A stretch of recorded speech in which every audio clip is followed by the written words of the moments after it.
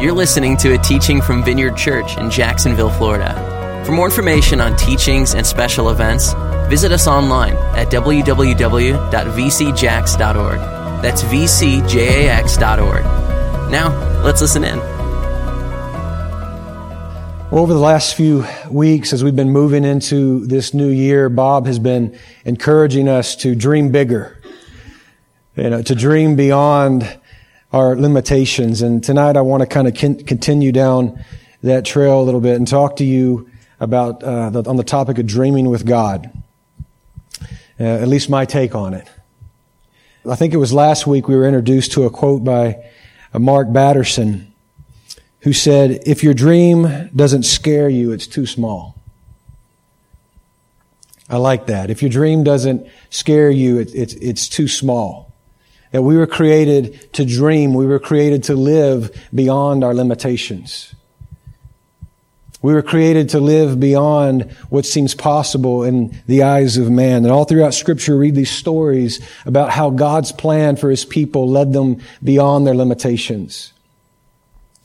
Right? And not just in their physical abilities, but it led them beyond the limits and the laws of nature of what was considered possible. Right? In the natural, a woman who is barren does not give birth to a child, but Sarah did. In the natural, seas just don't part and create these pathways of freedom that nations walk through and route to their destiny and walk in the fulfillment of the promises of God.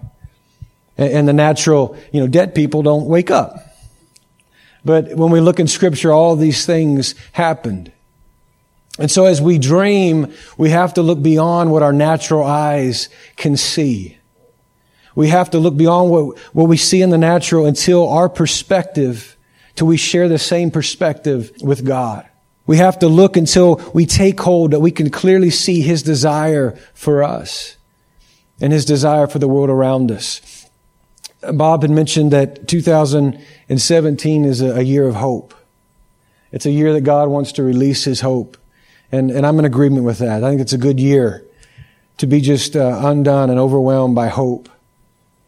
And because of that, it's imperative that we give ourselves permission to dream with God, to dream and begin to live beyond our limitations. And so what does it look like to dream with God? Again, I'm just sharing from my experience. In my experience, dreaming with God is not coming up with the most fantastical, I don't know if that's a word, but the most fantastical idea and then asking God to bless it. Right? We have to step out in faith, but we must remember that faith isn't faith unless we're stepping out in obedience to what God has called us to do. When we step out to do what we want to do, what's that called? Presumption. And there's a big difference between faith and presumption. And so dreaming with God isn't just coming up with some grand idea that has shock value and that proves that we are willing to do things for God. If I was to go into my quiet time and I came back and I reported to you that at 41 years old, standing 5'7", the Lord has called me to try out for the Los Angeles Lakers because He wants me to have a world championship ring. Yeah, your response would probably be, let's look on eBay. Maybe we can find you one. And it's not that what God asks us to do. So in some ways, it could be more grand than that. But this is the key. The key is not, can we come up with some extravagant expression? But the key is obedience. That we would just simply respond to what He's asking us to do. I've told you guys before, I love the movie Braveheart. And part of the reason is I think that I would love Jody the way that, I would sacrifice and love Jody the way that William Wallace sacrificed for his love. When something happened, I would do whatever it takes. I carry that in my heart. And yet she asked me to take out the garbage and I rolled my eyes. Right? A lot of times we want to love people the way we want to love people. But God says, if you love me, you will obey my commands. And so loving God is not coming up with some idea to demonstrate how much we can sacrifice and how much we can give. Loving God is doing the things that He has asked us to do. It's understanding the purpose for which we were created and walking in that direction. It's about learning to trust God, that our heart isn't conditioned in such a way that the yes is on our lips before the request is made. In other words, we sign the check and then we just allow Him to fill in the blank. When we dream with God, He is faithful to remove the restrictions that sometimes we place on our heart. He removes the things that can distract us from seeing Him clearly and therefore responding to Him. When I was 11 years old, my family moved from Fort Worth, Texas to Tallahassee, Florida. And ultimately the plan was for my parents to start a church, which they did. But I remember that morning really clearly. We were loading up the U-Haul truck. We had a dog, a bird dog, beautiful dog, and she had just had puppies. So it was my dad driving the U-Haul, and I'm in the cab with all the puppies. And my mom is driving the car following behind with my brother and my sister, and she's actually at the time pregnant with my youngest brother. And so we're just, a crazy crew, and we're heading from Fort Worth to Tallahassee, Florida. It's not quite as bad as some of y'all's moving experiences, Gary, but you can feel my pain. And so we're somewhere in Mississippi, and we're somewhere in Mississippi, and there's like this traffic jam. We're kind of caught, and my dad, he needs to accelerate to be able to maneuver within the traffic. And I remember he got really frustrated because he couldn't accelerate. And he couldn't accelerate because there was a restriction. There was a governor on the truck, and it only allowed it to go 60 miles an hour. And so a governor, it limits the speed. It determines how fast the truck can go. And so he was really frustrated because it became dangerous because he couldn't get to where he needed to be. It's interesting. The truck had a mechanism placed on it that was meant to make it more safe. But in that moment, it was causing us to be in harm's way. And that story just came to me as I was preparing for this evening. And I started to think, what are the decisions that we make in our life that we think are bringing us protection, that we think are bringing us safety, that are actually working against us? We'll come full circle in a second, but in Jeremiah, we're told that while we were in the womb, that God knew us. And that word knew, the definition is complete. It's from the beginning to the end, that He knew everything about us. You guys know that before the foundations of the earth, that God established the plans and the purposes that He had for us. And God He's wooing us, He's drawing us, He's calling us to walk with Him, to co-labor with Him, to fulfill the plans and the purposes that He has. But how many of you guys know in that process, life happens? That things don't always go the way that we think. That people hurt us, people let us down. You can feel betrayed. And so often, when we get to that place, we want to set up these safeguards so that we don't experience what we experienced again. I said yes to Jesus, I stepped out, and the person just let me down. I'm never doing that again. And we make these declarations and we set up these walls that we think we're putting in place to keep us from being hurt. And before long, we've created a prison cell that we live in because we don't want to be hurt. And so we begin to dream. And our dreams are confined to the limitations that we've set up for ourselves because we don't want to be hurt. And dreaming with God, as I said, it's not so much about coming up with this new idea, but it's quieting ourselves and allowing Him to remove all of the stuff that we've set up to protect ourselves so that we can fully embrace and walk in the purpose for which He created us. When David was a young man, he grew up watching his father's sheep, worshiping God, interacting with the Father, interacting with heaven. And God looks at David and he says, you're a man after my own heart. He shared the same heart with God, the same values. There wasn't anything limiting him from walking in the purpose for which he was created. His obedience wasn't regulated by fear. Does that make sense to you? Like, I'm going to step out in obedience to a certain point, but if I go any further, that's where the pain comes, and so I'm just going to stop. David didn't experience that. And so when as a young man, he went to the battlefield to bring food to his brothers. And when he did, he saw something that just made him angry. And there's this giant that is defiling the armies of the Lord, that is speaking against the armies of the Lord. And in that moment, he notices that this is not right. And because his obedience to God wasn't regulated by fear, it wasn't limited by his past, limited by his pain, he took the next step and he did something about it. And he defeated a giant. See, everybody else that was there on the battlefield, they knew what was wrong, but they were afraid. And they couldn't move beyond their fear. They couldn't move beyond their limitations. And so their response was, somebody must do something about that. And see what happens when we still ourselves and we begin to dream with God. We allow Him access to our heart.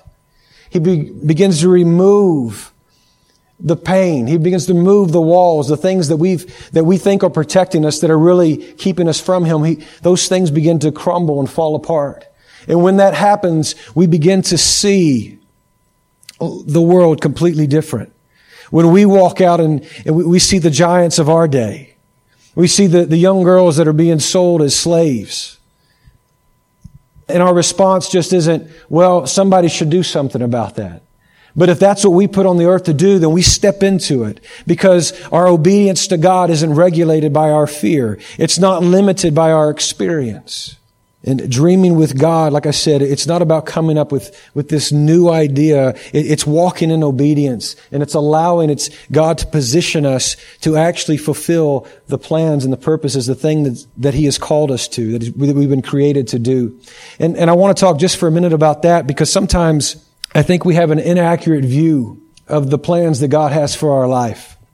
I want you to look at it this way. When you need a new suit, you go to the tailor. Or you go to the store and you buy the suit off the rack. But for the purpose of this example, let's say when you buy a new suit, you go to the tailor.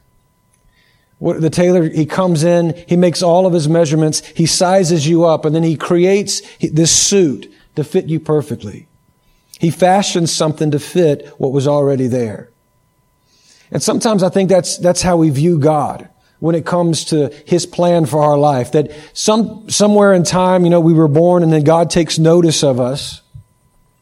And then He sizes us up and He takes into account all of our inadequacies, all of our limitations, all of our weaknesses. And then He designs this plan that we can handle in our own strength.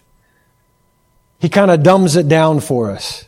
And I think sometimes we have that idea of who we are and what we're capable of. That we're really only capable of doing things that we feel strong about, that we feel confident about.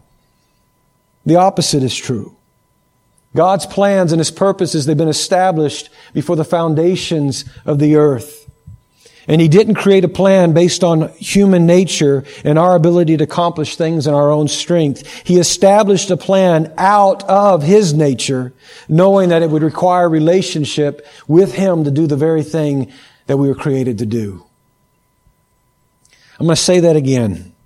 He didn't create a plan based upon human nature and our ability to accomplish things in our own strength.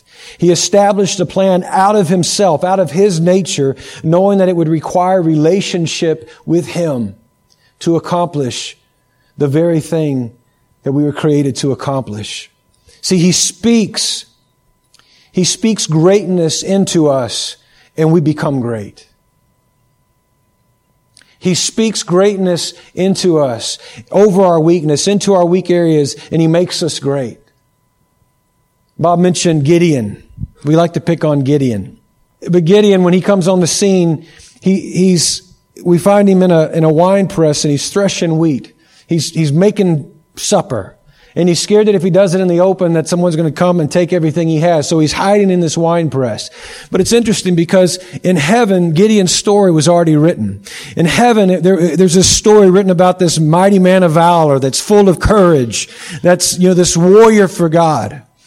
And so the angel of the Lord is coming to speak to Gideon. Right? And you can almost, maybe he has this anticipation. He's going to meet this man full of courage and this warrior. And he shows up on the scene, and there's Gideon in a wine press, threshing wheat. And you can almost, it's kind of comical. You can almost see this angel kind of looking at this, and he's recounting the story, and something doesn't quite add up. And maybe he goes back to the father, and he's like, I know we wrote this story, but, maybe we should change a few things, because this guy is terrified. This certainly isn't, this man of valor. Maybe we could make him just one of the guys that makes the clay pots that will break. Let's do that. Let's do something that let's dumb this thing down. And it's not who God is. He is confident in who He is. He is not intimidated by our weakness at all, because He's confident in His strength. And God always relates to us based upon who He's created us to be. He has never seen you as anything less than who He has created you to be. In your weakest moment, I would probably guess that we all have moments that we are so glad are not being played up in the screen behind me. And in those moments that would embarrass us, our faces would turn all kinds of shades of red. In those moments, God has always seen you as the person that He created you to be. And He always relates to you that way. He always interacts with you that way. In life, we have two choices. We can either dream within the boundaries of our weakness, or we can dream with God. We can dream within the boundaries of our weakness, or we can dream with God. When we dream within the boundaries of our weakness, we are allowing our past to define our future. We're allowing our past to define our future. And we have thoughts like, well, because of what I've done, I just don't deserve good things to happen to me. I had a chance, I had an opportunity, and I failed. I blew it. There's no way that God could use me now. I've been hurt before, right? I stepped out. Someone let me down. And I'm just not going to do that again. If we dream within the boundaries of our weakness, we are allowing our past to define our future. But I love the fact that the Bible is full of ordinary people that allow God to use them beyond the sin in their life, beyond the limitation, beyond their weaknesses. And I'm sure you guys have heard this before, but it's always a fun reminder to look at the people in the Bible and how God used them. So we have Noah. Noah was a drunk. Abraham was too old. Isaac was a daydreamer. Jacob was a liar. Leah was ugly. Joseph was abused. Moses had a stuttering problem. Gideon was afraid. Samson had long hair and was a womanizer. I don't know about that long hair thing. Rahab was a prostitute. Jeremiah was too young. David was an adulterer, and he was a murderer. Elijah was suicidal. Isaiah preached naked. Oh Lord. Jonah ran from God. Naomi was a widow. Job went bankrupt. John the Baptist ate bugs. Andrew lived in the shadow of his big brother. Peter denied Christ. All of the disciples fell asleep while praying, and they ran away when Jesus really needed them. Martha worried about everything. The Samaritan woman was divorced more than once. Mary Magdalene was demon-possessed. Zacchaeus was too small. Timothy had an ulcer. He worried. Paul was a Christian killer. And Lazarus was dead. I just love that. I love that reminder that the church, that everything that we believe, everything that we hold dear was established by ordinary people. It wasn't a group of spiritual elites. It was people that hurt. It was people that had weaknesses, that had flaws, and yet God used them. Isaiah 43, Verse 18, it says, forget the former things. Do not dwell on the past. See, I am doing a new thing. Now it springs up. Do you not perceive it? I am making a way in the wilderness and a stream in the wasteland. You know, if you feel like you're in the wilderness, it's good news because God is making a way. You know, I don't know about you, but there's been times in my life I just feel like I've made a mess of my life. Just made a mess of it. It's good news. He's making a way. He's bringing life into the wasteland. Our past doesn't determine our future. God's plan for our life does. A man by the name of Erwin McManus makes this statement. He says, humans have a unique capacity to imagine themselves differently than we are. Isn't that cool? Humans have a unique capacity to imagine ourselves differently than we are. There's something in our DNA that says we don't have to settle. Just because it's always been a certain way doesn't mean that's the way that it always has to be. Right? There's people that have the last name of farmer, or carpenter, or smith. And we understand why. Somewhere, you know, their great-great-great-great-grandfather was a carpenter or was a blacksmith. And then their son was a carpenter and their son was a carpenter. But somewhere along the line, someone said, you know, I don't want to be a carpenter. And today there can be someone that has that name that is a doctor. Someone can be named Smith and they can be an accountant. We're not locked into our circumstances. Just because things have been a certain way for generations don't mean that they have to stay the same. We can move beyond our limitations. God can literally change our name to fit the plan He has for our lives. He can rearrange the desires and the motivations of our heart. Paul is probably the person that has had the most influence on the church. I would say, at least one of them. And in the early years, he was called to establish the church, and he was persecuting and killing Christians. Talk about a plan gone bad. That gives me hope. I've had some plans go awry, but I don't know that I was ever like 180 degrees in the wrong direction. He was doing the complete opposite of what he was created to do, and yet God used him to transform the world. And so it encourages us. I want to look at one more point and then we'll close. And Scripture tells us that all things are possible to those who believe. Right? We know that everything is possible. All we have to do is believe. And that's a real simple concept to grasp, to understand. It's a lot harder to execute, to walk out. It's kind of like when I'm, trying to get in shape and I'm working out and I'm trying to lose weight. The concept of losing weight is really simple to understand, right? You just burn more calories than you take in. The execution on that, on the other hand, is a little more difficult, especially when there's like apple pies and ice cream and everything all around. It's a simple concept. And this idea of, all we have to do is believe and then everything is available. Everything is possible. And so what does it look like to believe? If you have your Bibles, turn to Romans chapter 4, verse 18. And this is the testimony of Abraham. It says, in hope, he believed against hope, that he should become the father of many nations, as he heard it told, so shall your offspring be. He did not weaken in faith when he considered his own body, which was as good as dead, since he was about 100 years old, or when he considered the barrenness of Sarah's womb.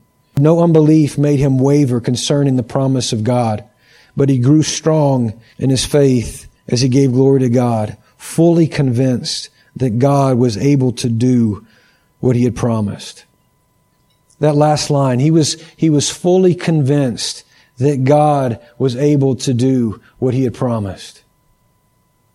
When we look at the beginning of that scripture, it says, in hope he believed against hope. There's two forces that are colliding there. There is hope and hopelessness. Everything in his situation, all of his circumstances say that he should be hopeless. But yet God's promise says that he would be the father of many nations. Hope and hopelessness. Faith and fear. Faith and fear are the opposite side of the same coin. They're both the belief that something that hasn't happened yet is going to happen. Right? Faith is the belief that something good that hasn't happened yet is going to happen. And fear is the belief that something bad that hasn't happened yet is going to happen. And in this process of moving beyond our limitations, moving beyond the fear, allowing God to move the things that hinder us from walking fully in the purposes and the plans that He has for our life, it will always lead us to a choice. It always comes to this place of decision. Do we say yes to God? Do we choose to walk in hope? Do we choose to believe the promises of God?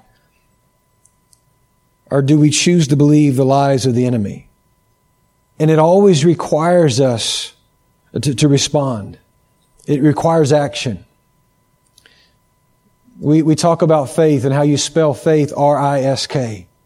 That faith requires risk. And that's true, but I would add to that while faith requires risk, risk requires action. They've never given out a Medal of Honor to someone for having a courageous thought. We don't get to walk in the benefit of belief unless we actually act on what we believe. Faith requires risk, and risk requires action. And to move beyond our circumstances requires action. And there has to be desire for the things of God over the fear of man, over the fear of failure, over the fear of falling on your face, over the fear of losing everything. 20 years ago, almost 20 years ago, Jody and I were living in Tallahassee, and we loaded up our U-Haul truck and we moved to Jacksonville. Because there was something in me that wanted to connect with the heart of God and worship Him in a deeper way and help lead other people. And I wanted to learn how to do that. And so we moved. We didn't have jobs. We didn't have things lined up. Because the desire to walk in the plans and the purposes of God were greater than the fear of failure. Later on in our life, we've made a couple of cross-country moves. We've moved to places to establish things where we didn't have jobs and we didn't know where we were going to stay. When we moved to Destin, Florida to start a church, we had just come back from Australia. We'd been there for a month, and we loaded up our stuff and we came down and found a place. Now, I like it better when God leads you and gives you, the job you're taking and you know the place to stay. So please don't hear me. It doesn't have to be that way all the time. But what I'm saying, this idea that we can live our life any way we want to, without any cost, and at the same time, we can be close to the heart of God, and we can fulfill His plans and purposes for our life. I think there's some error in that. To know God the way that David knew God, that it would be said of us that we had a heart after God, it cost. It requires you to be uncomfortable. It requires you to step out and look foolish. Remember, David was the one that danced before God, that looked like a complete fool. It costs you to move beyond the limitations, to move beyond our fears. And so I want to encourage you to press into God. Allow Him to remove the obstacles, the walls that we've erected ourselves, thinking that we're protecting ourselves. Allow Him to remove those things. The safest place that we can ever be is in His presence.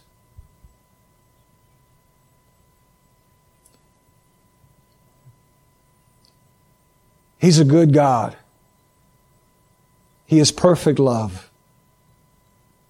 So I want to encourage you to really press in, not pressing in with the thought of, okay, what am I going to do? What am I going to do to impress God? What am I going to do?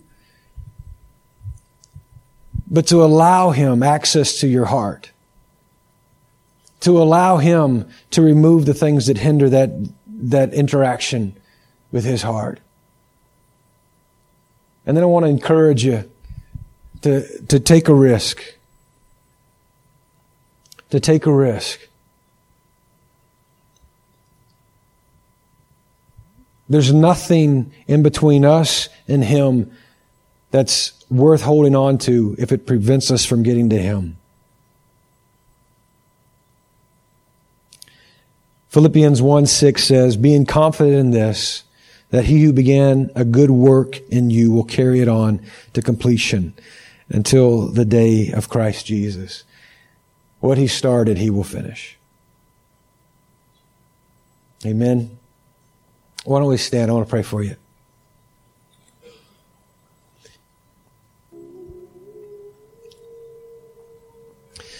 Father, we're so grateful for You. Father, we thank You for just the seasons in life.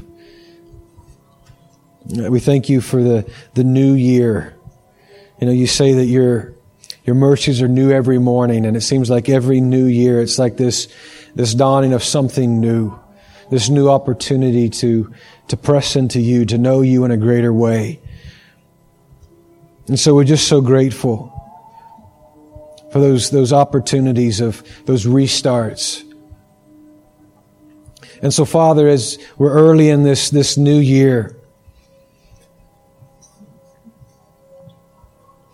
Father, we just declare that more than anything, we want You.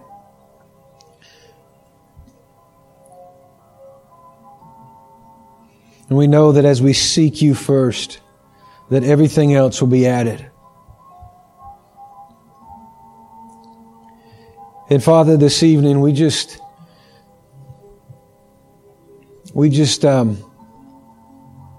open ourselves up. And we give You access to the deepest places in our heart.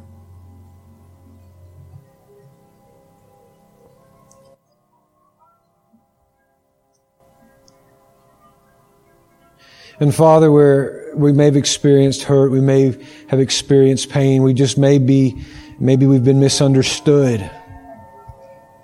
Maybe things just didn't work out the way that we thought, and the areas of our life where we've tried to protect ourselves, where we think we're making ourselves safe, but really we're creating a wall of limitations. Father, we just say that we want to bust through that wall to get to You.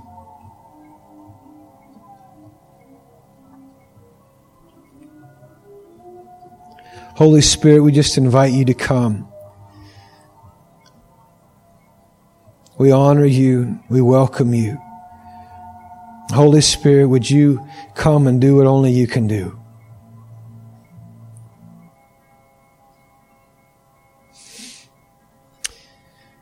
And Father, we just speak to the dreams, and we just say, come forth. Come forth.